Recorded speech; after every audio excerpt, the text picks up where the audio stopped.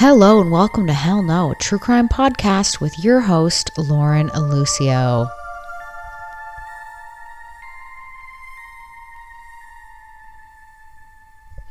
I am recording in a different location of my home today because upstairs there is a sporting game on that my partner had to watch, and I don't want to stay up really late tonight, so I just decided to record in another room. So this room is bigger and it's mostly empty. Really, yeah, so it's probably going to be some, I don't know, echoey sounds coming through, but could be, let's just pretend it's a live show or something. It'll be fun. So my episode this week is probably going to be more, not a whole episode. It might be like maybe 20, 25 minutes. I'm not too sure yet. I couldn't find much on it. I did find a few short documentaries. One was a Forensic Files episode, which I will link in the show notes, and I will link the other ones that I watched as well in the show notes. So the case I'm talking about today takes place in 1998 on Valentine's Day, February 14th, which if I would have known about this case on Valentine's Day, I could have did a double parter, and I would have did the case that I did do on Valentine's Day, and I would have did this case. I also could have waited until next Valentine's Day to do this case, but I couldn't hold on to it. I'm really bad with holding on to stuff like that. So I just want to tell you. So 1998, February 14th, St. Michael's, Maryland Shore, USA. 35-year-old Steve Rico and his wife, 32-year-old Kim Rico, they had been having a bit of a rough go with their marriage. And about a year before this, Kim had actually asked Steve for a divorce. She was talking to him about, like, what do you think about a divorce? And he was like, why do you want to divorce me? Like, I can work on myself. I can be a better husband to you. And he was just really trying to make a good go of mending their marriage. So that Valentine's Day, he had booked them in to like a little cabin, and at this resort that had these little cabins was a restaurant. And that night they were going to go to like a murder mystery and dinner. So it was like a theater show, and it was called The Bride Who Cried. And the mystery was the crowd kind of had to play detective and figure out who killed the bride's groom. And that show started at 7 p.m. So 7 p.m., they get to the show, they find their table, Kim is saying hello to everybody, she's having a good time. Steve was more of an introvert, but although he was quiet, he was still having a good time. Like, he was doing this for his wife. He wanted to be like, I'm fun, I can do social things, like, I'm gonna take you out for a romantic weekend with something fun, which honestly, that sounds like such an awesome idea. Dinner and like an interactive murder mystery theater show. Yes, please. That's a cool plan. So the show ends and Steve and Kim go back to their cabin. According to Kim, her and Steve get into a fight because he's trying to pressure her into having sex and she doesn't want to. So she leaves the cabin and she drives around looking to go to her friend's house, but she got lost on the interstate, or she couldn't find a road, and she ended up driving around for like 2 hours before making her way back to the cabin. When she pulls up to the cabin, to where the cabins are, she notices that hers is on fire. So she's freaking out, and she drives up to reception and she's like, oh no, my cabin's on fire. And they're like, what? And 911's called, and they run in there, but her husband Steve was very noticeably dead. When the cops arrive, they assess the scene, and Steve's head and chest had been very badly burned, like to the point where he was unrecognizable. Steve was laying on the floor between the two beds with his pants around his ankles and 2 pillows under his head. Around his body were scattered a few beer bottles, a Playboy magazine, and an open package of cigars with one cigar missing. To police, this looked like some sort of smoking accident. So he was drinking and maybe he fell asleep smoking his cigar, and that lit the carpet on fire or the hotel bedding on fire, which started the blaze. And because he was, maybe the smoke he had inhaled the smoke, passed out, and then was burned to the point where he was unrecognizable. They also noticed a plastic bottle, which can indicate the direction that the fire burns, because wherever the heat's coming from, the plastic kind of twists and points in that direction. Michael Mulligan, the fire investigator, who was the deputy fire marshal of that area, they ruled out other possibilities of how the fire had started, such as the electric fireplace. So it seemed that the cigar had started it, but what they couldn't find was the cigar butt. So where was the cigar butt? They had the pack of cigars with one missing out of it, but they couldn't find the missing cigar. Dr. David Fowler, he was the one who did the autopsy, and with the blood tests, he found normal levels of carbon monoxide, which is weird because if you die of smoke inhalation, you will have high levels of carbon monoxide in your system, in your blood, and they did not find that. When Dr. Fowler started looking into Steve's lungs, he thought surely he would see some signs that he had died from breathing in smoke, like such as seeing soot or other indications of dying this way. But he had a look. Guess what? No soot. There was no soot, which means Steve had stopped breathing before that fire started.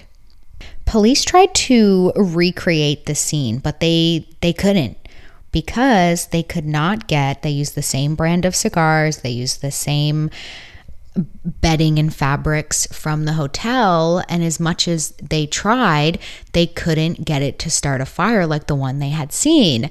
And this hotel, and I'm sure many other hotels, were using flame retardant sheets, pillowcases. They use like covers that it's like, it could start a fire if you poured an accelerant on it, but it wouldn't if you just like dropped a cigarette on it or something.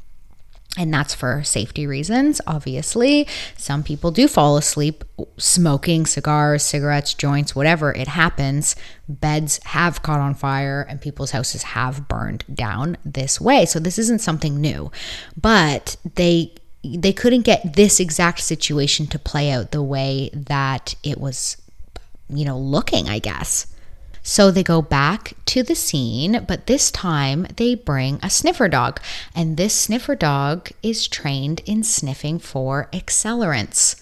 So they're walking him around the room and he hits on a spot at the foot of the bed, meaning an accelerant was used in that spot. This is that dog's job. This is what he does. He sniffs it, he hits on it, he alerts them. They take some samples from that area. They go to get it tested, but unfortunately, they couldn't find any traces of accelerant in the samples that they had taken. The fire marshal was like, this is a weird scene. We've got a cigar, but no evidence of a cigar that was lit and smoked. We have friends telling police Steve never smoked cigars when they investigated and talked to his friends. They were like, no, Steve doesn't smoke. And Kim was like, yeah, he sometimes smokes when he drinks. And his friends were like, no, he doesn't. Actually, at a golf game one time, we offered him a very high-end, amazing cigar. And he said, quote, I don't understand why people smoke those things. Like, it was almost like he was disgusted by them. So anyways, they also, the fire marshal was like, well, we also got dogs sniffing accelerant and a dead man with no evidence of being alive when the fire started. So he ruled it as arson. Another disturbing find was Steve had no alcohol in his system, or he did, but it was extremely minimal, like perhaps one drink at dinner. He was not drunk when the fire started, and why were there all these empty beer bottles around him at the scene if he wasn't drinking and Kim says she wasn't there? Also, why did Kim tell police Steve was drinking heavily that night? Because, the blood alcohol, that's telling a different story there, Kimmy. Okay, so let's look. So, police are obviously going to look at Kim, his spouse, because, it's always the closest people to you. So police start looking into who could benefit from Steve's death. Like, let's just have a look into that. Let's see what was happening. And they find out that Steve has a $400,000 life insurance on him. And the person to receive that, well, that would be his beloved wife, Kim, the same person who had also previously purchased an additional $250,000 for Steve's life insurance not long before the dodgy cigar fire. I think it was like a month or so before, or something like that. This makes Kim look very suspicious, as she was going to receive a large sum of money if Steve died. And I'm not sure what the insurance policy was saying, but death by accident, I think you get like maximum payout. To really top this off, investigators found love letters to Kim from her lover. She was having an affair for the last 5 months. Now we have two of the most popular motives for murder: money and affair. Police go and ask her about this. They were like, you're set to receive a lot of insurance money from Steve's death. We found all these love letters of you having an affair. Like, do you have something to do with this? And she was like, who, me? Like, no. And Kim tells police the story that Steve wanted to have sex with her that night of the murder mystery dinner on Valentine's Day, but she didn't want to. They had an argument, and that's why she left. So at the time, Kim was a medical technician. And correct me if I'm wrong, if anyone's a medical technician out there and I'm getting this wrong, this would be in America, that it basically is like you clean and sterilize medical equipment. You can work in the labs, testing blood for drug levels, assist OR doctors and nurses with gowns, gloves, and scrubs during surgery.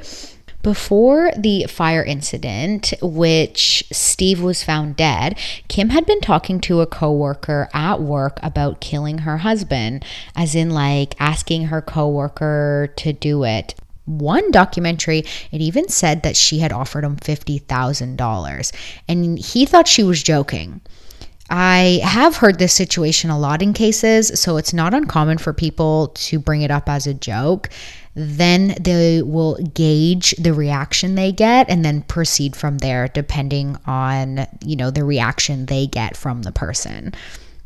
So like an example, we can use this case as an example. So Kim would go to work and be like, oh gosh, yeah, I'll pay you $50,000 to kill my husband. Ha ha ha ha. And then her coworker would have been like, whoa, no. But he didn't say no. He joked back about perhaps using a drug called succinylcholine, which they used in the hospital for surgery. Whether he meant it as a joke or not, it gave Kim an idea. Enough succinylcholine would put Steve to sleep forever, and Kim had access to it. It works by causing short-term paralysis and is used as a general anesthesia for surgeries. So if they have to put a tube down your throat, they can give you some succinylcholine. It relaxes you. They can get a tube down. But like I said, too much can kill a person.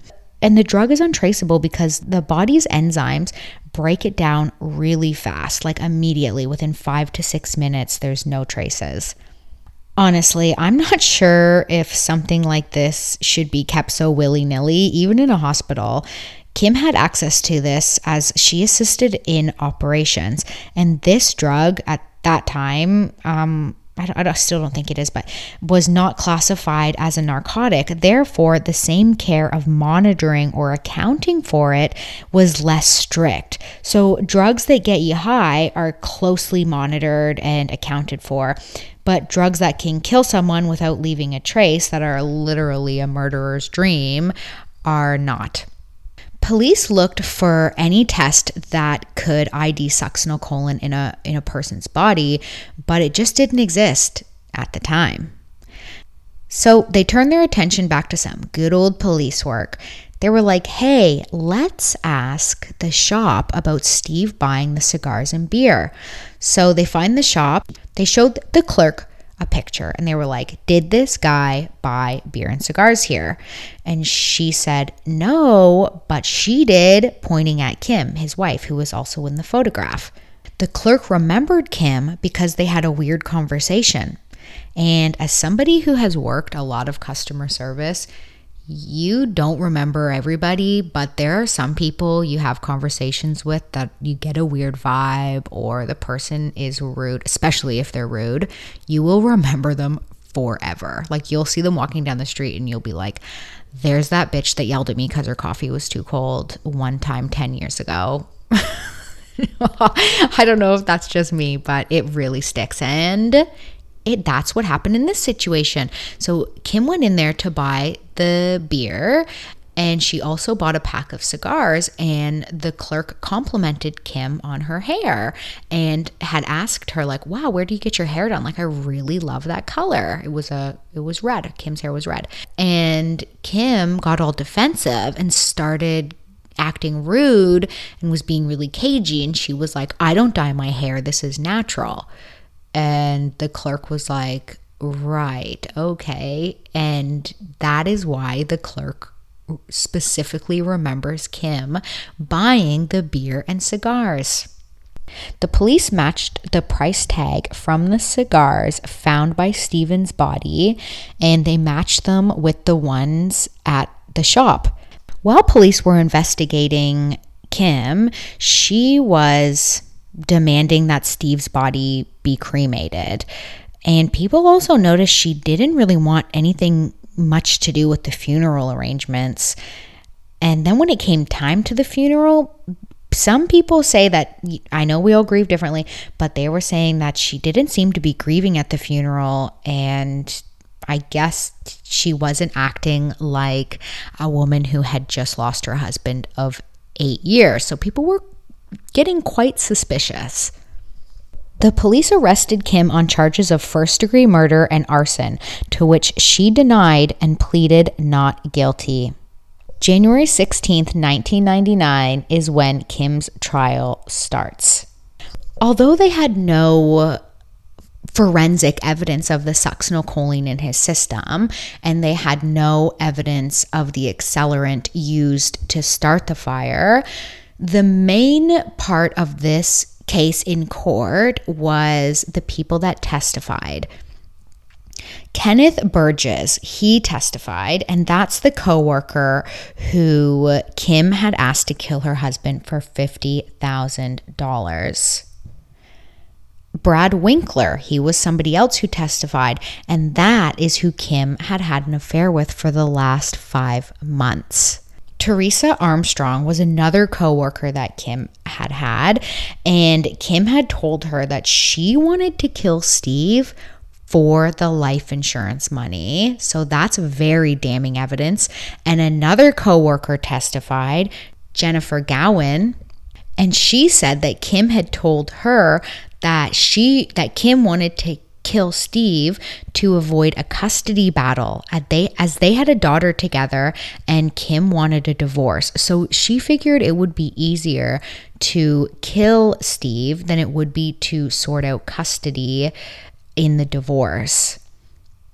Another woman named Rachel McCoy testified, and this was Kim's friend from college. And this was perhaps the most damning testimony. Kim told Rachel that she was going to kill her husband, and she was going to use something that would paralyze him. So basically succinylcholine.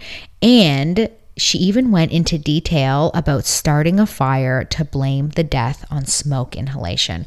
So she basically, word for word, described what she was going to do. So this would be a crazy coincidence that Kim would be going around telling her coworkers how she wanted her husband to die because of custody battles and insurance money, and that she was going to kill him by injecting him with something that paralyzes him, and then start a fire and then blame it on that.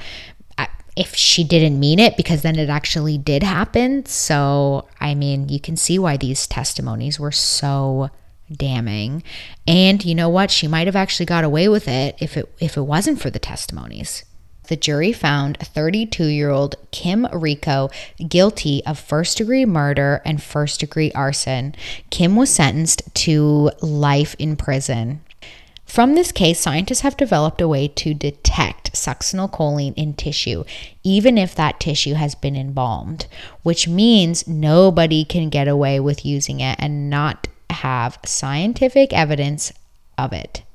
So amazing that scientific advancements came out of this case, but also very unfortunate. Steve Rico had to lose his life. So that concludes this week's case. Please go over to the Instagram or Facebook of Hell No, a true crime podcast, to see photos pertaining to this case. Thank you so much for listening. I will link my sources in the show notes. And to Kim Rico, I say, hell no. Thanks for listening. See you next week. Bye-bye-bye.